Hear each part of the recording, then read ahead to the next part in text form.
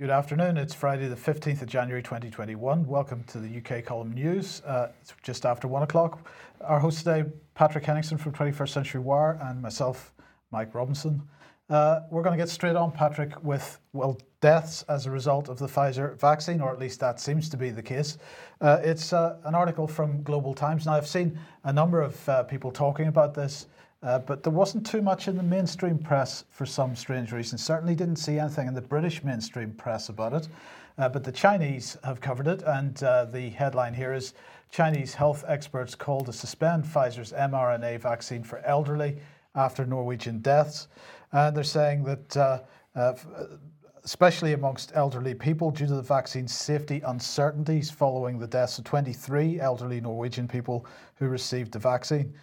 They go on to say that the new mRNA vaccine was developed in haste and has never been used on a large scale for the prevention of infectious disease. Its safety has not been confirmed for large-scale use in humans. And they're saying that the death incidence in Norway also proved that the mRNA COVID-19 vaccine's efficacy was not as good as expected. As of Thursday, that was yesterday, Norway has reported 23 deaths in connection with vaccination. And two of the COVID-19 vaccines from Pfizer, BioNTech and Moderna are used in Norway. The vaccines have been developed on mRNA technology and have received temporary approval in the EU, according to the agency. Well, the question is Global Times correct? This, of course, is effectively Chinese state media. So let's have a look. And here is the Norwegian equivalent of the MHRA. That's the headline. We'll just do a quick translate of that. Reported side effects after coronavirus vaccine as of January the 14th, 2021. 23 deaths have been reported in connection with vaccination. So far, 13 of those have been assessed. Common side effects may have contributed to the severe course. Well, this is a slightly bad translation, but nonetheless in frail elderly people. And that is the key point of the Norwegian statement here. But Patrick, you'll be glad to know, therefore, that the British government is extremely excited about the fact that more than a third of over 80s have now been vaccinated against COVID-19. We haven't heard anything from government, from the Office for National Statistics, or from Public Health England, or from the NHS, or from anyone else about how many of those over 80s have had adverse reactions. Of course, as we pointed out on the programme earlier in the week, the MHRA does have a section, a website for their so-called yellow card incidents, which is where they're recording adverse reactions as a result of COVID-19 vaccines, but they're not publishing any data. So the government saying more than a third, that's 1 million, a third of the 1 million people aged 80 and over in England have received at least one dose of COVID-19 vaccine as of the 10th of January. They're saying that older people are more likely to die from COVID-19, which is why they've been given the vaccination first. Well, it seems like they're on the right pathway, so to speak, Mike. The right pathway, indeed. According to the Norwegian reports there. Isn't that interesting? So China is throwing up a roadblock for the mRNA vaccines. Well, if you want to call them vaccines, that's another topic that's being hotly debated right now, whether they actually are vaccines or whether they are therapeutics or medical devices, as some experts have said. So if China blocks that, that's quite a big thing. It's population 1.5 billion, major partner with the World Health Organization. So wouldn't that have ripple effects right across the world, especially in terms of the WHO? Well, you would think so if there's any sort of public recognition that this type of thing was going on. But of course, silence in the press means it isn't happening. I can't imagine why the British and American presses aren't running with this as their lead story on every major media outlet. Why wouldn't they? I can't imagine. We might offer a suggestion in a few seconds' time, but I just want to finish this segment by quoting a little bit more from this press release. Public Health England will continue to monitor the long-term safety, uptake and efficacy of the COVID-19 vaccine. So this is a trial that's going on at the moment, and they are going to monitor it, but they're not going to tell us. The trial is the public at large. Yes. So that the real trial is being done by the public. So this is unprecedented.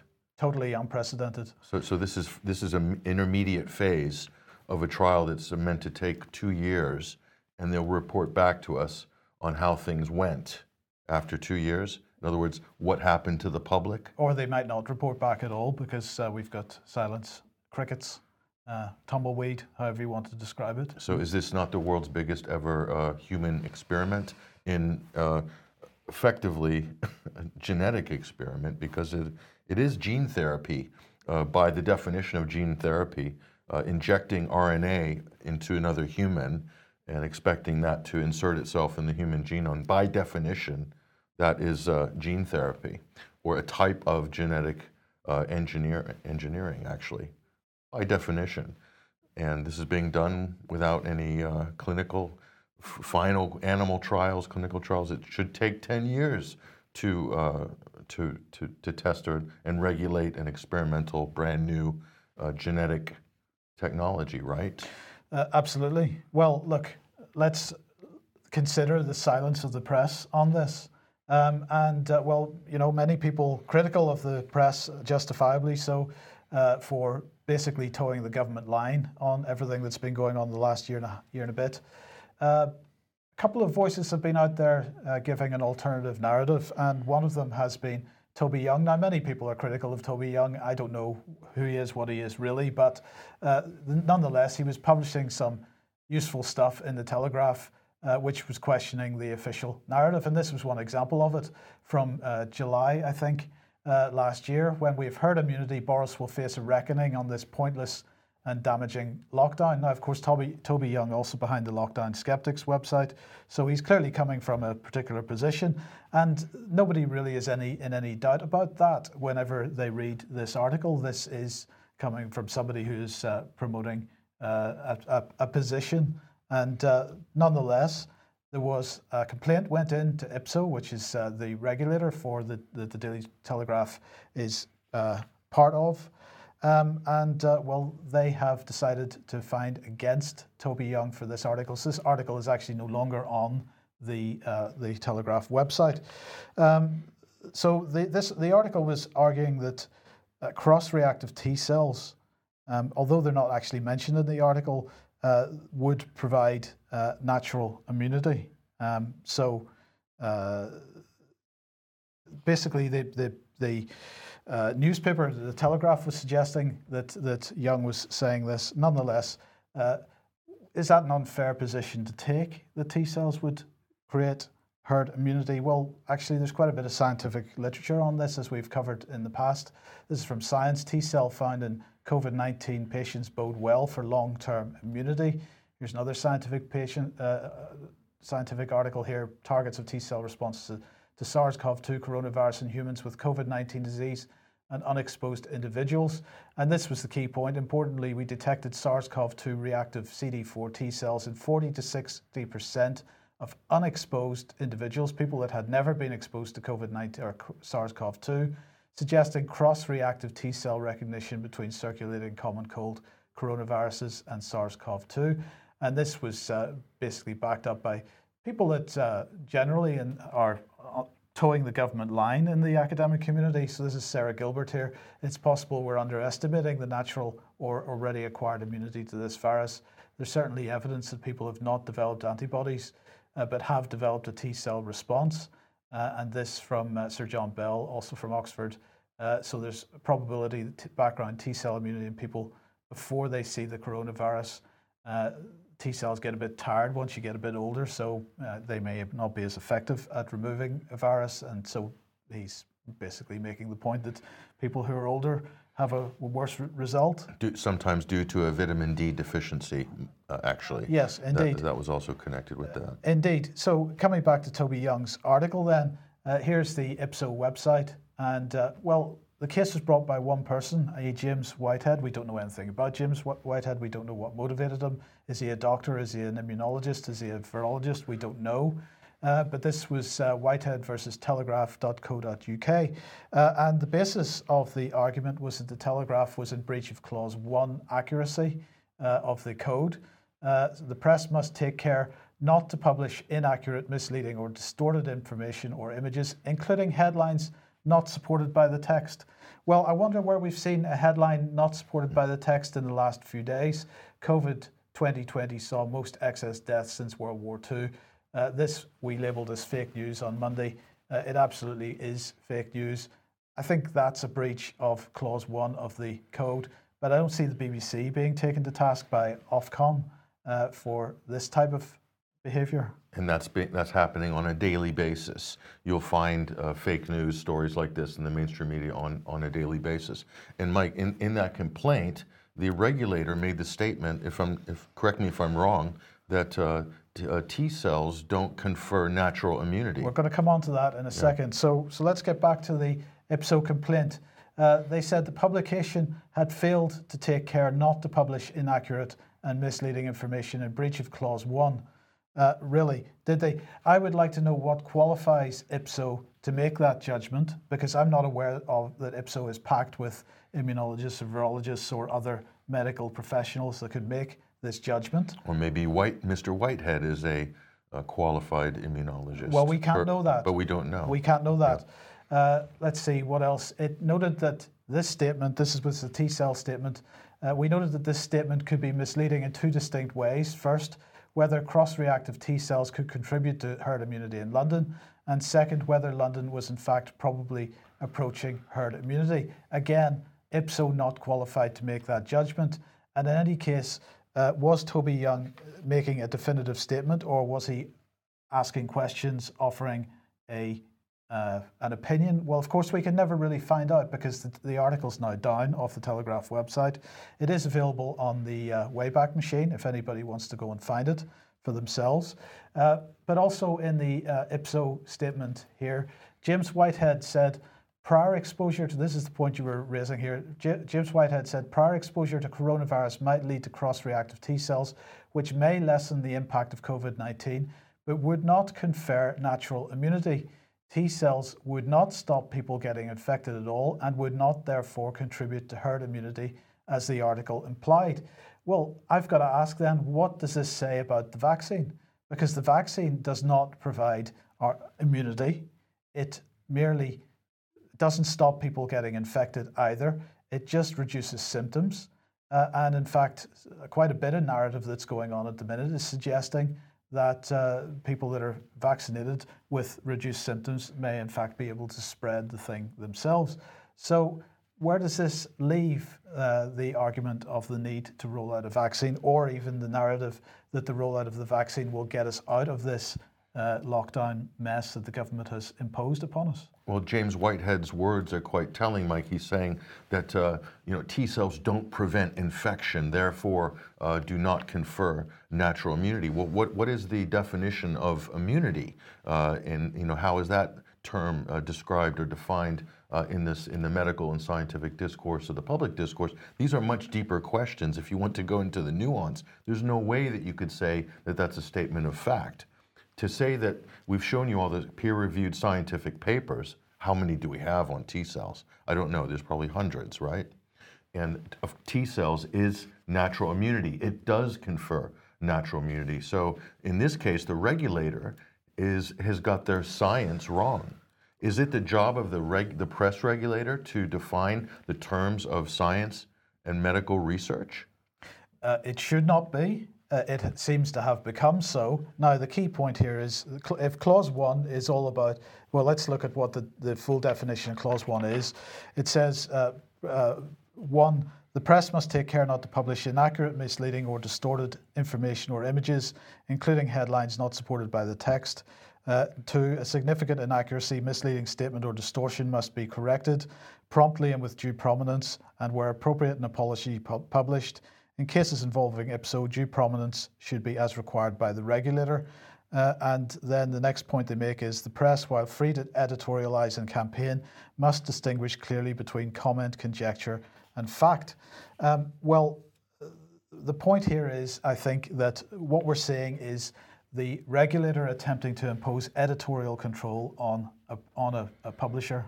And this really goes beyond the remit of the the regulator. What we're talking about here is a situation where we have a government pursuing a particular narrative. We have a very large body of the scientific community saying that that narrative is wrong. That large part of the section of the scientific community is effectively being silenced by the mainstream press. And in the rare cases where the mainstream press attempts to get some of that information out, then what we have now is the regulator coming along and saying, no, you can't do that. Right? This is very, very dangerous. They're playing the ministry of truth. They absolutely, and this is dangerous because this is exactly the same type of situation that we're seeing with respect to social media. So we've got the government attempting to encourage, and with some success, we have noted over the last number of weeks and months, encourage the platforms, the social media platforms, to become publishers and have editorial control. And where that editorial control is not sufficient, the government intends to legislate to regulate that editorial control. So we end up with no platform for dissenting voices at all. This is extremely, as Brian would say, extremely dangerous. No, not just that, Mike, but just have discourse and debate. You can have disagreements because science itself, scientific dogma, a lot of that is built on assumptions, and often those assumptions become overturned. Why? Because new research has come to fore, new experiments, new results, and this happens every day. That is what science is. There is no such thing as the science. But increasingly, Mike, we see regulators, social media firms, YouTube, governments basically making it up as they go along. They're determining what the scientific line is, what's supposed to be true, especially on COVID. Now, if I was the Telegraph, I would push back so hard on this, and I wouldn't have taken the article down. Sure, you can add a caveat to be more clear, to maybe add a little more detail as to why that was said, what they truly meant. There's nothing wrong with that. But to pull the article down, I would be pushing back against that. The regulator in this case was wrong. Ipsos was wrong. They made a statement that T cells don't confer natural immunity is one of the most ridiculous things that anybody could say. Why would they put themselves in that position to take some sort of a scientific stance and put that on the record? It could be hugely embarrassing in the future. Yeah, well, I think what we're looking at is full government control of the media here, as you say, a ministry of truth. Now, look, the issue of T cells, hugely important. It hasn't had the media coverage that it deserves, and in fact, not getting the research that it deserves either, at least with respect to Public Health England and Public Health Scotland and so on. So let's have a look at this. This is a SIREN study, and the SIREN study is all about SARS-CoV-2 immunity and reinfection evaluation. That's what the SIREN acronym stands for. And they perform antibody and PCR testing. And in this case, they've presented the results of 20,787 healthcare workers, including frontline clinical staff and those in non-clinical roles from 102 NHS trusts. And they have decided that they had, out of that 20,787, identified 44 possible reinfections. Possible, yes. And that's based on the amount of confirmatory evidence available. But this is all based on PCR testing and antibody testing. And there's nothing here about T cells, long-term immunity, cross-reactive immunity, and so on. The government does not want to go there because that would not fit with the vaccine narrative. Yeah, so the reality, again, we see this time and time again, the reality, Mike, doesn't fit into the policy. And the governments are trying really hard, and some media organizations are trying really hard to force what is physical reality, what's going on in the world, what's going on with COVID, and force it into a very narrow government portal there, and yes. It's just not working. Yesterday was Thursday, 8 p.m. You were out clapping, no doubt. Well, no comment, Mike, on that. But but yeah, Thursdays is meant to be. Well, initially it was Clap for Heroes, and then it's been since rebranded to Clap for Carers here. And we just brought up this. This was published on the 7th of January, and these were nurses that were, pushing back. They didn't want to be labeled as heroes, and that means they had to basically rebrand the campaign. A number of people who commented described the clapping as a hollow gesture and instead called on the public to campaign for fair pay for nurses, for instance. So again, they seem to have come to the end of their rope on that. That's on the nurses' side, but the politicians and people like Piers Morgan and kind of more virtue signaling characters in the media, Like Jon Snow, for example. Sure, they're pushing this pretty hard here, and so it was rebranded to Clap for Carers. So this is meant to sort of kick off this. They relaunched this campaign right after around the time of the last lockdown, and so we're all supposed to get out Thursdays 8 p.m. You got to be out on the street. You got to be clapping for the carers. And just to look on Twitter, they've changed the hashtag, Mike. It's Thunderclap for carers. And here's one tweet here. Absolutely amazing to see Thunderclap for carers trending while I've been doing the other big issue all day and all night. Thank you. And then lots of emojis. You see those emojis, Mike?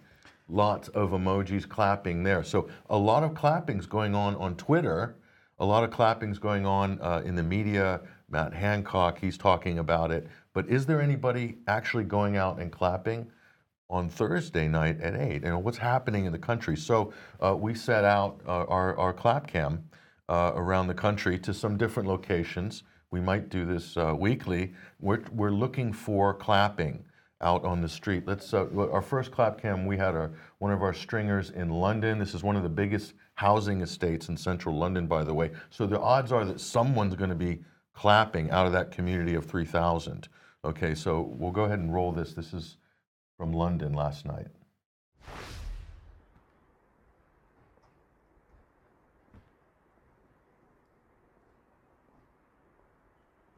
Right, it's 8 o'clock.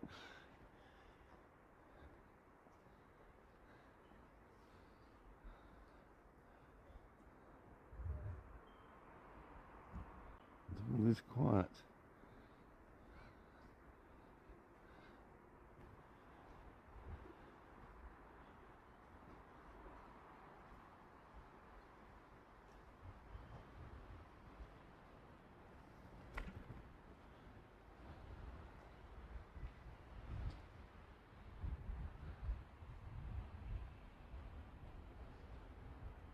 Silence all around. There's not a lot going on there. No. So that is one of the largest housing estates in central London. Like nobody's out clapping, basically. And so we looked at some other locations around the country. We sent the clap cam also out to Wales, Mike, around the Bridgend area.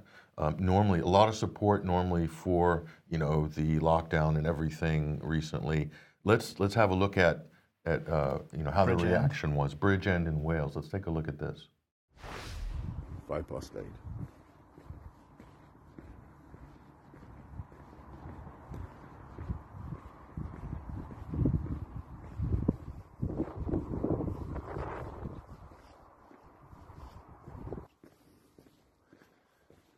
Seems the people of Wales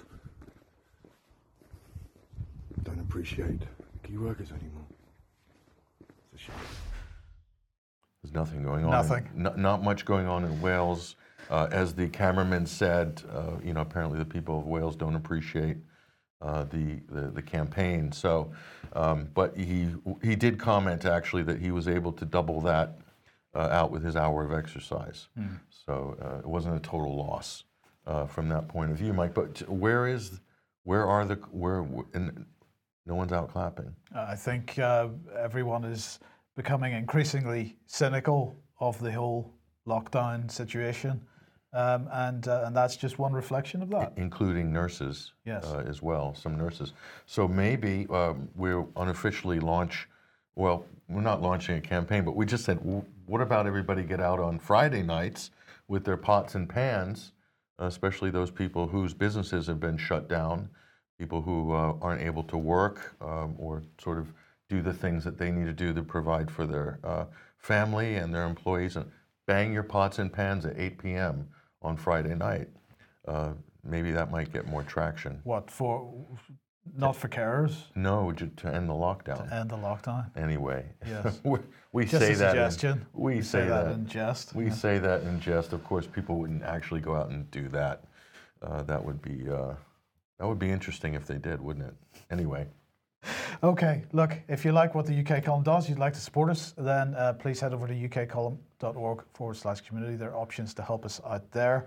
And also do share what you see on Twitter, Facebook, YouTube, BitChute, and DLive if you possibly can, because censorship, as we've already shown this morning, is well and truly that agenda is moving forward.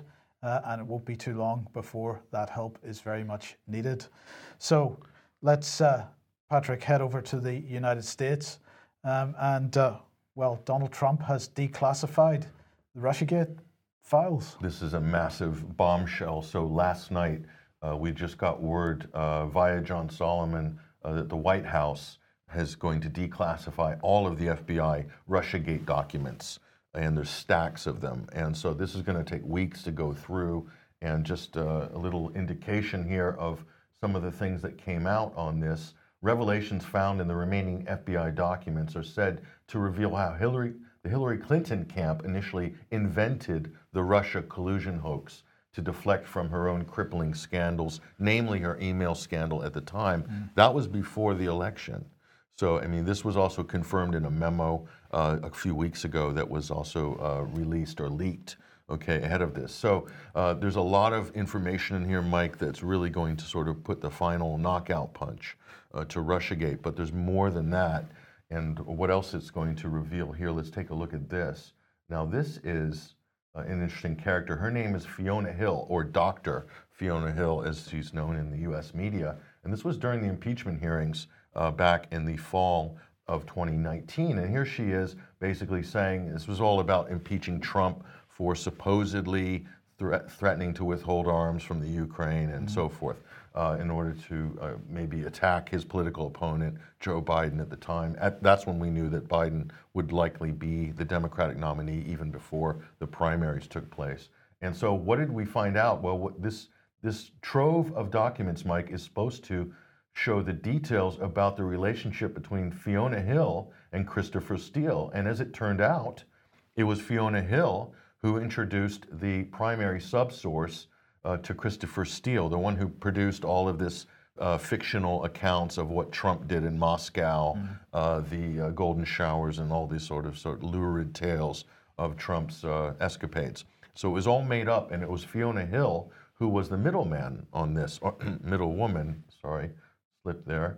So again, this is the British relationship here. Now, she's an academic who's kind of, embedded in the National Security Council. She's lives in the U.S. She supposedly teaches in the U.S. And so she's intimately involved in this fake dossier here. But she is British. She is indeed. So you have these intelligence operatives like Steele. You have other operatives that we're not sure what they are, like Fiona Hill. And that's not the only one. And we move on and we see the same thing. There's James Comey, FBI director. And who else has been revealed in this trove of documents? We're told Stefan Halper, who's also in British academic circles and think tank circles in Cambridge, also affiliated with Orbis, I believe, Orbis Business. And he turns out to be an FBI informant, was wearing a wire. So the FBI put a wire on him to go to Carter Page and George Papadopoulos to entrap them or get some information. They're doing this to the Trump campaign. Okay, so this is the Obama administration using the FBI to basically spy on his political opponent, who was effectively Donald Trump, because Hillary Clinton was the heir apparent of a two-term Obama presidency. So again, we see this British connection, Mike. And so what is this at the end of the day? This is, well, is it British meddling in the U.S. 2016 election? Without question. Without question. And we've got to keep in mind that Richard Dearlove was giving advice to Christopher Steele over the dodgy dossier. So this goes right to the heart of the British intelligence establishment. But the privatized wing, so, quote, off the books. Yes. So, but clearly deeply involved. We also will add Alexander Downer, the Australian diplomat who's also an intelligence operative by many people's estimations. Lexi, as he's known in Australia, he's also involved in that. And then we have Joseph Mifsud and some of these other characters. So this is just getting more interesting. So this will provide the proof, these documents. And John Solomon said he's going to be going through those, and other people are going to be going through those in the coming days, weeks. I mean, this is probably going to stretch out and drip out for months, actually. And it's going to be hugely embarrassing, but I predict the mainstream press will ignore it. So you'll know about it on certain websites like Just the News and Daily Caller, but that's about it. Well, of course, Trump has now been impeached for a second time, but that isn't stopping him rolling out some departing shots, shall we call them? Well, yes, indeed. And what Israel wants, Israel gets, as they say, at least with the Trump administration. That certainly has been the case. Look at this. Donald Trump orders a military shift to spur Israeli-Arab cooperation against Iran. Defense policy moves, the latest step by the administration to shape the Middle East agenda for Biden. This is interesting. So look at this. This is Gordon Lubold, and this is what he said about this story. He's covering this for the Wall Street Journal. And he's saying Trump ordered the Pentagon to reorganize its command structure and put Israel in U.S. CENTCOM. Okay, so for a British audience that doesn't know what CENTCOM is, what is it? That's U.S. Central kind of command and control. In terms of the Middle East, that base is normally in Qatar. Okay, and this was meant to control the theaters. Afghanistan, Iraq, whatever assets the U.S. have or operations the U.S. have in the region, the hub there is CENTCOM. There's another U.S. base. I think it's in South Carolina. I'm not sure, North Carolina. But so what is this doing? It's folding Israel into this kind of defense setup. But just to go back there, and he said, in a nod to Israel's long wishes and another last-minute policy decision, it will be hard for Biden to undo. Now, that's an interesting comment there. He's saying that Biden wouldn't be able to get out of that. Now, the question is, would Biden want to get out of that? And, you know, the current political atmosphere in America, the Israeli lobby still wields a tremendous amount of power. By the way, Sheldon Adelson passed away as one of their big financiers of the Israeli lobby, and of course a major donor to Trump as well. But in truth, Mike, they're donating to everybody on both sides of the aisle. So the odds that Joe Biden would be able to decouple from that or want to decouple from it, because Kamala Harris is very much AIPAC's candidate. They have put her on stage many times in the last couple of years. So she's about as hawkish for Israel as anybody. So again, we see this continuity of policy. You think that Trump is very different than Biden, that Biden's going to bring back the Iran nuclear deal. A lot of Iranian analysts, including Mohammad Marandi from the University of Tehran, saying, no, Biden is not going to get back into the Iran deal. Okay, it's over. Even if they wanted to, they wouldn't. The Iranians wouldn't have it because they don't trust the U.S. anymore. They see the United States as politically unstable. You get one president, they sign a treaty or a deal. Next party comes in 4 years later and basically throws it out the window. So why spend 2 or 3 years negotiating on something that's basically going to be chucked out the window when a new administration comes in? So I can't blame the Iranians for having that, point of view. So again, it's definitely more aggressive policy towards Iran in the region. They've folded Israel in, Mike. We have a World War I type power politics situation with entangled alliances getting even closer, and they're trying to bring the Arab Gulf states much tighter in the fold and to basically enmesh them with Israel as well. So attack on one is attack on all, and this is the danger, basically, that I see. Yes. Okay. Well, let's move on to Parler, and the ACLU has spoken up on this now. They have. They've broken their silence here. A very partisan left-wing organization, the American Civil Liberties Union, but they have spoken up, Mike, and said some very encouraging things about the nature of unchecked power with the Silicon Valley, specifically to do with Twitter's deplatforming of Donald Trump. Not just Trump, they basically took hundreds of thousands of Trump supporter accounts off of Twitter in the last week, and also the killing of Parler, which you've commented on previously and that we've reported on. So the ACLU is saying this. Now, what's Jack Dorsey saying? He's been quiet ever since the deplatforming of Trump, but he has broken his silence. But not publicly?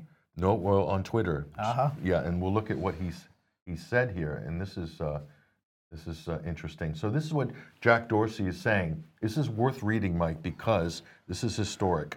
They've taken a sitting U.S. president off the biggest social media platform, arguably in the world. He says, I believe this was the right decision for Twitter. We faced extraordinary and an untenable circumstance. I disagree with that. But anyway, he goes on, forcing us to focus all of our actions on public safety. Offline harm as a result of online speech is demonstrably real and what drives our policy and enforcement above all. That's a pretty serious statement there, Mike, that you can see where things are heading with a statement like that. Offline harm as a result of online speech, okay? And he goes on here and he starts contradicting himself. Jack is a confused individual here, and who knows why that is, what sort of state of mind he's in, but this is what he says. That said, having to ban an account has real and significant ramifications. While there are clear and obvious exceptions, I feel a ban is a failure of ours ultimately to promote healthy conversation and a time for us to reflect on our operations and the environment around us. And then he finally rounds this out. That said, and he goes on, well, anyway, we have a repeat on that. But so he's contradicting himself a little bit. Now, what's interesting is Project Veritas, James O'Keefe's investigative body is based in New York, outside of New York City. One of Twitter's employees leaked a conversation that Jack had with some employees about their operation to basically purge not only Trump, but all of Trump's supporters. And who knows exactly what he meant. We've got the video, which we can play you, and I think it's fascinating, and I would also like your comment on this afterwards, Mike. Okay, let's have a look at this then. Always feel free to express yourself in whatever format, manifestation feels right. We do intend to do a full retro, as I said in my note. It is going to take some time. And then the other thing, just to close out a little bit, we are focused on one account right now, but this is going to be much bigger than just one account, and it's going to go on for much longer than just this day, this week, the next few weeks. It's going to go on beyond the inauguration. We have to expect that. We have to be ready for that. So the focus is certainly on this account and how it ties to real world violence, but also we need to think much longer term around how these dynamics play out over time. I don't believe this is going away anytime soon. And the moves that we're making today around QAnon, for instance, is one such example of a much broader approach that we should be looking at and going deeper on. So the team has a lot of work and a lot of focus on this particular issue. We also need to give them the space and the support to focus on the much bigger picture, because it is not going away. The U.S. is extremely divided. Our platform is showing that every single day, and our role is to protect the integrity of that conversation and do what we can to make sure that no one is being harmed based off that. And that is the focus, and that is the color we want to provide. There you have it. Jack Dorsey, CEO of Twitter, recorded by one of his own employees. Well, So what do you think about what he said there? It shows that there was... well, what he's certainly saying is that they're only getting started. Right. And that, he's talking about they're not going away, or the situation isn't going away. Or the deplorables, or the... I wasn't sure whether that's what he meant, or whether he meant that he was recognizing that there was there is a body of the population that absolutely takes a particular view of the world and a particular view of modern day events, and that that is a dangerous ideology. If that's how he would probably view it, a dangerous ideology to have promoted on his platform. So he's going to have to up the game to make sure that the ideology that he prefers to see is the one which is amplified. No, sure. And I'm going to point out a couple of things in terms of the hypocrisy of Jack Dorsey.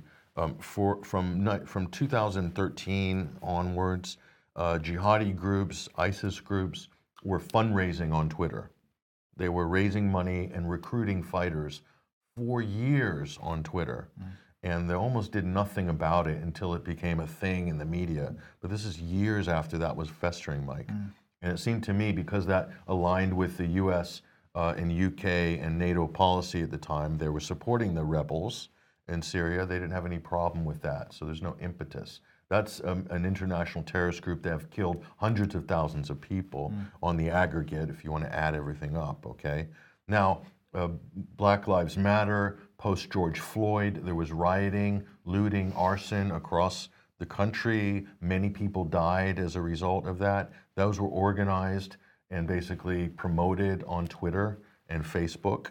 And according to law enforcement, Mike, this past DC protest, what we saw last week, this horrible, quote, images, most of the main antagonists were doing their organizing and all their sort of threats and whatnot on Facebook and Twitter, and not Parler per se. Although there might have been things on Parler that hasn't come out to light yet until they go through people will go through the data. You'll probably cover that next week on that story. But so this idea that anything harmful needs to be taken down, but only some things and not others, and it's okay we can shut down Parler, but when the same people that we're pointing the finger at do it on our platform, we don't shut our platform down. So I don't understand where the rules are on this. Well, look, this has been a problem that's been around for a long time. When was it? 2011, 2012, 2013? The attempt to regulate the UK press through the Leveson inquiry. And this was absolutely the issue at that time.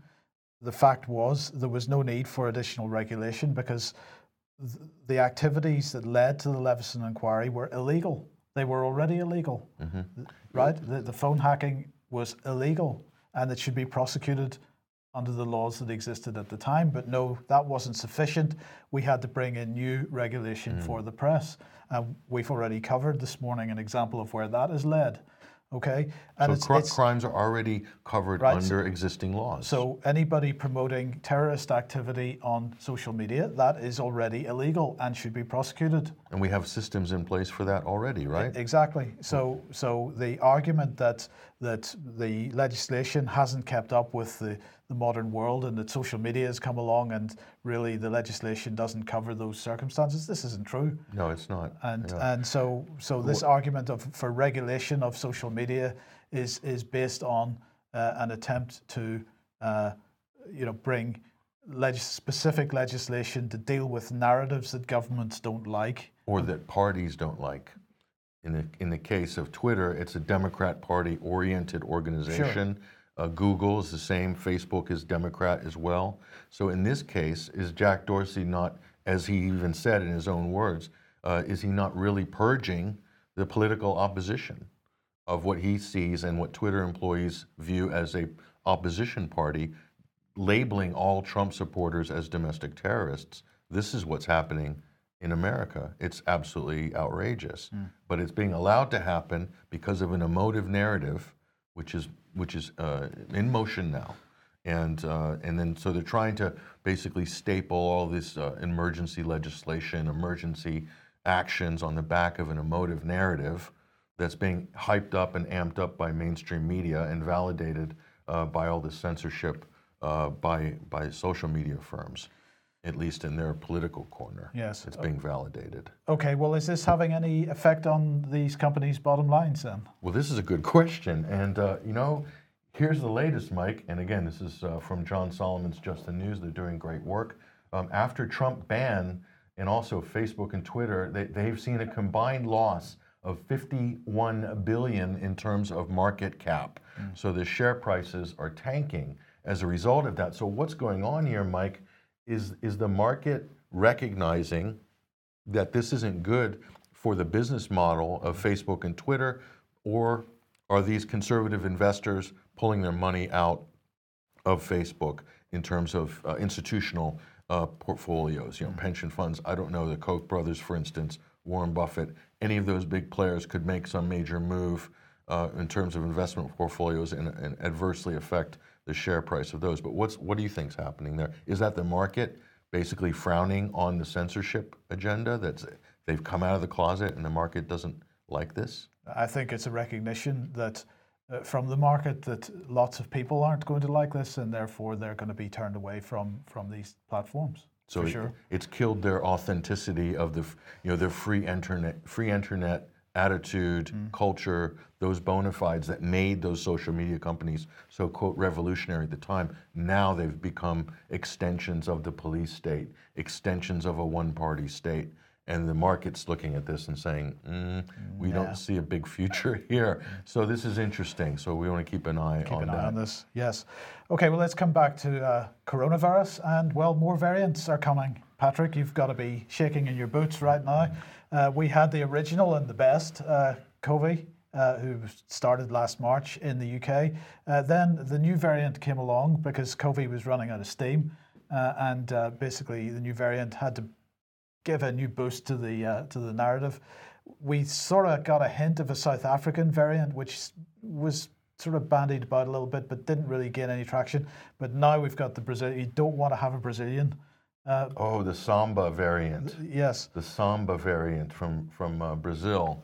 So it's supposedly more lively and can shimmy better than the South African variant, and much better than the new variant, the UK variant. Coroni has just been left. I think I heard Coroni got bored because when they shut the pubs down, Mike, and they shut the restaurants down, Coroni just basically said, "Look, this isn't worth it. No, it's not worth it. No. So he just sort of legged it, and now we've got the Brazilian variant. So what's this all about? Whatever it's about, it's already having a chilling effect on travel, because anyone wanting to come to the UK from Argentina or through Argentina, Brazil, Bolivia, Chile, Cape Verde, Colombia, Ecuador, French Guyana, Paraguay, Panama, Portugal, and the Azores and Madeira, Peru. Did I mention Peru? No, Peru, Suriname, and Uruguay, Venezuela. Any of those people won't be allowed into the UK anymore. So the whole of South America is now infected with and Portugal with a new version of Coroni. Yes, but if you're not concerned about this, well, get a load of this. This is Trevor Bedford, who's an immunologist. After 10 months of relative quiescence, we've started to see some striking evolution of SARS-CoV-2. He was reporting on Twitter, with repeated evolutionary pattern in the SARS-CoV-2 variants of concern emerging from the UK, South Africa, and Brazil. In SARS-CoV-2, the viral spike protein, and in particular the receptor binding domain, is a locus for important viral evolution and is the primary target for the human immune response.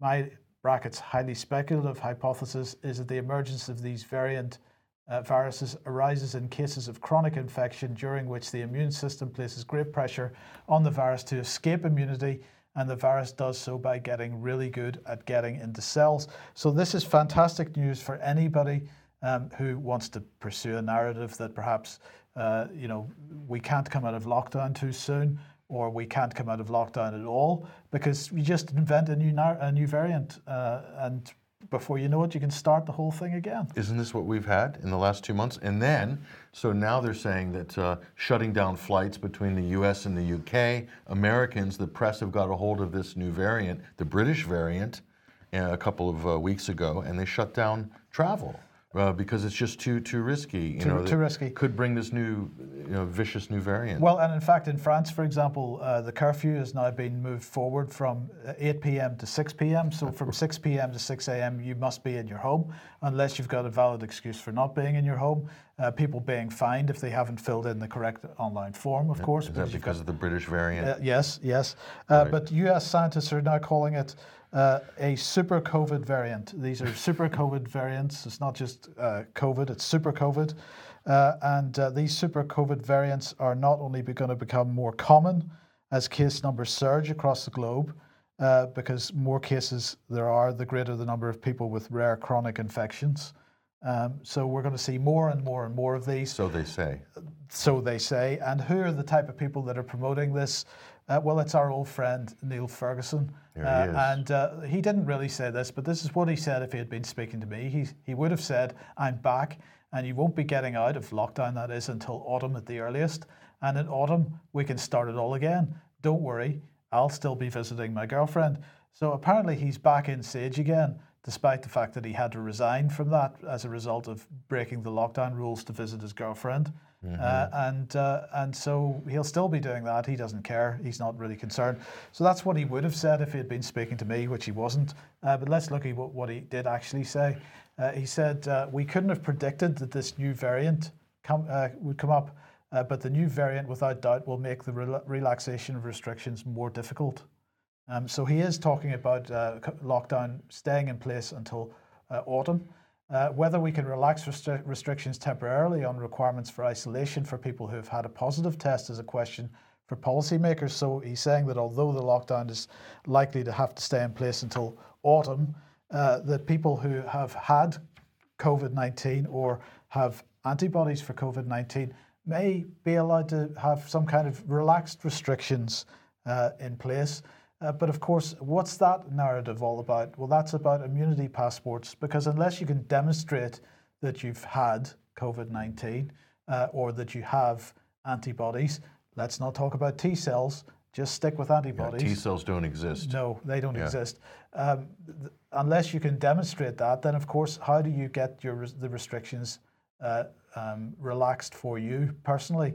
So the only way to do that would be to have some kind of immunity passport, and that is what he is arguing for here. Biosurveillance, all sorts of. Yes. So they're creating a rat's maze.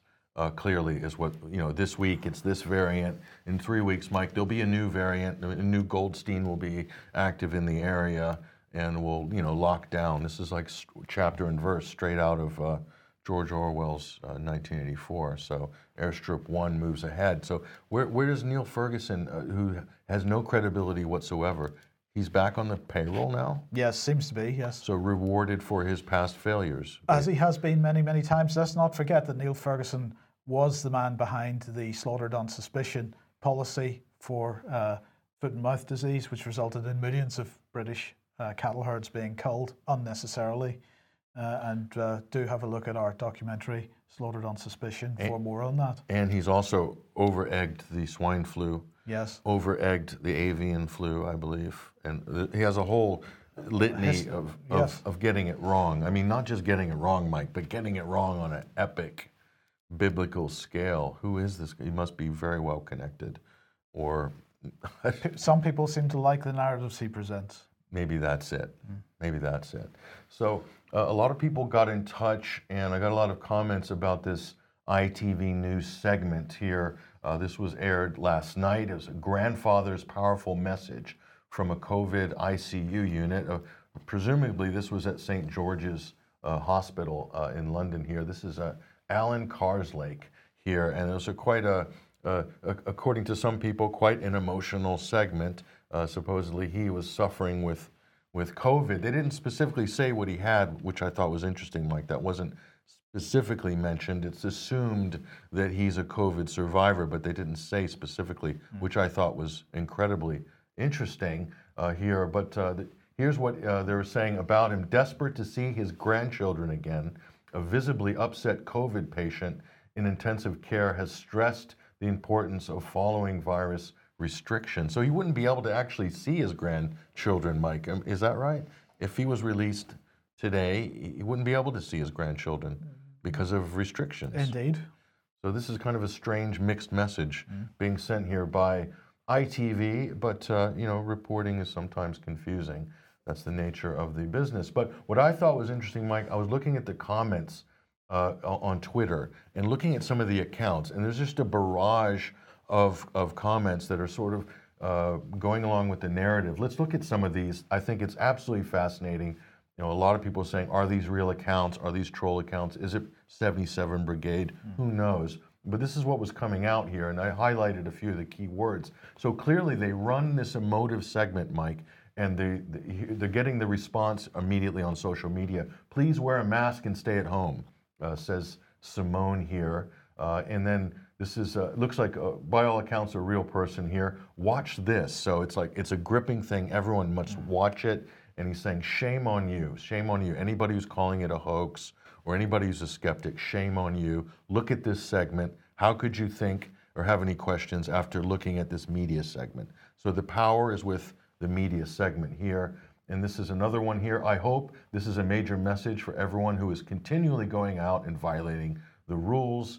And for anybody who says he doesn't look ill, I want to drag them out by their hair around to the nearest mortuary.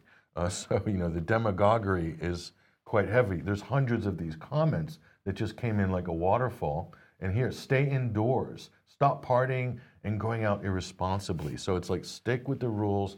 And some of these are sock puppet accounts. Some of them look like they're real accounts. And for anyone who barks on about this only affecting old people. So again, another aspect of the government messaging that we see, and here we go. This can happen to anyone. Well, that's not true.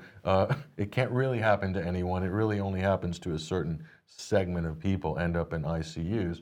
But we see this messaging being put forward. And that's an interesting account there, Mike. It's a fan account for some TV series, and it's got her name plus 212-8407. That's a typical 77 Brigade type Twitter address. So who knows who some of these people are. This one's from Nigeria here. She's weighing in, stay safe to protect everyone. So the implication here is that everyone needs to be protected, whether you're sick or not, whether you're infected or not. So again, you can see how the public messaging is going here. And then just some of the last ones. Show this to those rule breakers, says Pooja. I went to Sainsbury's today, many not wearing masks in Sainsbury's. So Lee Armstrong's very upset about that. And I won't say what else he said. There's some profanity. And then F you if you're going out and meeting people this lockdown, says Yasmin, the Henley ghost. She's got lovely purple and blue hair there, Mike. So we see tons of this. And so the question is, they put the segment out to make a certain effect, and then immediately it's validated by this waterfall of social media replies, and from very dubious accounts. I mean, what do you think about this? I mean, you've probably seen this phenomenon piling in on the back of a BBC or the back of an ITV or Channel 4 video on social media. I never see that level of waterfalls of replies, only on those reports. Yes. So I think you're right to identify this as, influence activity for sure. Yes. But look, let's move on to this because the weekly National Influenza and COVID-19 Surveillance Report has been published. This is a week 2 report up to week 1 data for the 14th of January 2021. Now, of course, this used to be the weekly National Influenza Surveillance Report, and a few months ago, COVID-19 was added to it. And amazingly enough, Patrick, since COVID-19 was added to the weekly surveillance report, influenza doesn't get much of a look in. So let's just have a look at the graph for 2020-2021, showing positive samples for influenza and weekly positivity for influenza and SARS-CoV-2 in England. And what do we have here? The bars, the sort of purple and green bars at the bottom represent the positive samples for flu. And influenza A is the purpley colour, influenza B is the green colour. I'm quite sure those are just coincidental colours. But you'll see that there's virtually nothing to report. Nothing there. One case, two cases. How is that possible? This is a very good question. Let's look at the previous year when there was no SARS-CoV-2. So this is the 2019-2020. And we can see that the numbers are somewhat higher on a weekly basis, 800, 1,000. Now, of course, these are numbers which are significantly lower than the current numbers that are being bandied about by the government with respect to SARS-CoV-2, because, of course, there wasn't the testing regime in place at that time for any. I mean, this is absolutely unprecedented testing regime that we have in place for So SARS-CoV-2. you're saying it could be much higher if there was that level of testing for flu? Oh, I'm quite sure they would have found all kinds of positive tests for flu if they'd run a testing regime for flu like they're running the testing regime for SARS-CoV-2. So the question is, what happened to the flu? Was it scared out of town by Corona? This is a very good question. Has it been? So let's look at 2017, 2018, and we'll see very similar numbers, but a different proportion between influenza A and influenza B. So if we come back to 2020, 2021 again, as you can see, flu has just disappeared. But it's not just in the UK. If we look globally, we've shown this graphic before, but this is from the World Health Organization. This is influenza laboratory surveillance information for the entire planet, northern hemisphere and southern hemisphere. So it is winter in some parts of the world whenever we get to the summer months of in the UK. But you can see that from effectively, what is that, week 16 onwards of 2020, flu disappeared. It is gone. It's a miracle. It is a miracle. It's a miracle. So another point to make from these surveillance reports from the past, if we look at this one, which is last year's influenza surveillance graphs published on the 9th of January 2020, we find that the government is very happy to use Euromomo data to show excess mortality. So in this case, this is excess all-cause mortality by week of death through the Euromomo algorithm in all ages in England. So that was a key feature of those surveillance reports in previous years. It's not a feature, it doesn't feature at all in the surveillance reports this year. So I thought, well, okay, if it was good enough for Public Health England in 2020 and previous, then let's have a look at what the Euromomo data, which we did extensively last year, but let's look at this year, what's going on right now with respect to excess mortality, all-cause mortality in England. Well, here's the graphic for England, and we can see this runs from 2016 to 2020, to 2021, in fact. But you'll see that the levels of excess mortality that we're seeing right now are not unusual, because we saw the same levels of excess mortality in 2018, and it's pretty much the same levels of excess mortality in 2017. So nothing going on in England. We do see the spike for April, May time, but that was down to lockdown deaths mainly.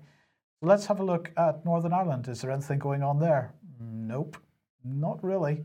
What about, where have we got Scotland?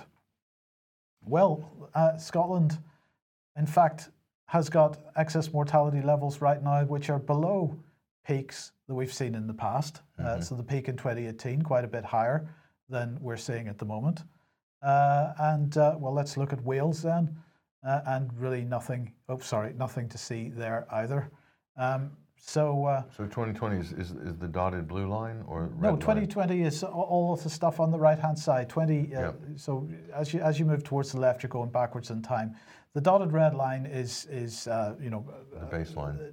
No, that is standard deviations above what's normal. So Okay. The zero line is basically what you see on screen there for Wales is pretty much running along the normal mortality levels. Sure. So that's that. Okay, let's move on then. You got a sneak preview of it. Let's move on to this and the military, because we now have 5,300 personnel committed to winter and COVID operations in the UK. Well, they're doing all kinds of things, from helping in hospitals to running tests, helping run tests. So they're working inside NHS hospitals. 1,000 of them are working in the NHS every day. In Manchester, 800 personnel are deploying from 9 regiments across the British Army to, at the request of the Greater Manchester Combined Authority, to support targeted asymptomatic testing of specific populations. And so we got nice graphics of them taking these tests with their masks and their visors, and helping people take swab samples. It's spectacular stuff, Patrick. More and more military on the streets. We've got to get used to having the military in civilian life, because that is increasingly part of what should be going on. And I think I didn't show those graphics. I do apologise. We were looking at us there. And so they're looking for asymptomatic testing? Asymptomatic testing. And they need to wear masks, double visors, and aprons, and of course, bin bags, the whole lot. But they've got to have, so if we just... so healthy people that are showing no symptoms. I had the wrong thing on screen, so let's just have a look at some of those. So they're taking swab samples, and there you go, masked up and visored up. It's good stuff. For asymptomatic, healthy people. Why would someone who's healthy, who's asymptomatic, why would you want to get tested? If you want to build a narrative, if you want to absolutely drive the numbers of cases through the roof, then that's what you need to do. Because as we've proven in previous programs and reports and many others, is that PCR testing is basically producing mountains of false positives. Yes, indeed. Picking up dead nucleotides in your system. Yes. You have no infection. You're not a case. You're not an infection, but you're listed as a case by the government. Yes. And policy is driven on the back of those cases, right? Indeed. Yeah.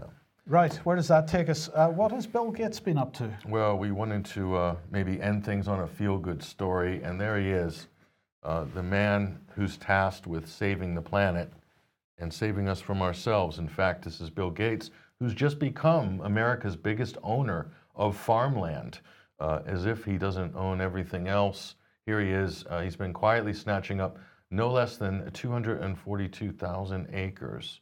Is that right? Or is that million? No, it's 1,000. Okay. Of farmland across the United States.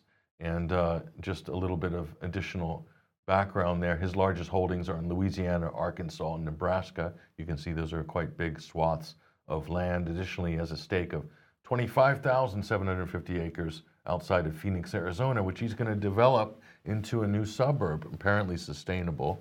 I can't imagine, and probably COVID safe. Right, so he's taking the farmland and turning it into something else? Well, in this case, yes. But then so you're asking the question, like, why is Bill Gates so invested in farmland and food production? What would Bill Gates be interested in doing with food? Genetic modification, perhaps? Well, it does look like that. Let's take a look at this. And this obviously began to appear in 2012. Bill Gates and Monsanto team up to fight world hunger. If that doesn't make you feel warm inside, I don't know what does. But here's a little bit more detail on his relationship with this industry. He purchased back then 500,000 shares of Monsanto, genetically modified food giant. At the time, worth $23 million. I'm sure Bill gets a good return on that, as he normally does. But so this is back when The Guardian was actually doing journalism, basically, and they were pointing this out as a potential, something to be concerned about, possibly there. So that was interesting. So Bill Gates is in the farming business, so the food production business, the GMO business. What's not to like? Where could it go wrong?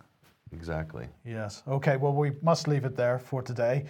Thank you for being with us today. Patrick, thank you for joining us. We'll be back at the same time, 1 p.m. as usual on Monday. Hope you have a great weekend and hope to see you then. Bye-bye.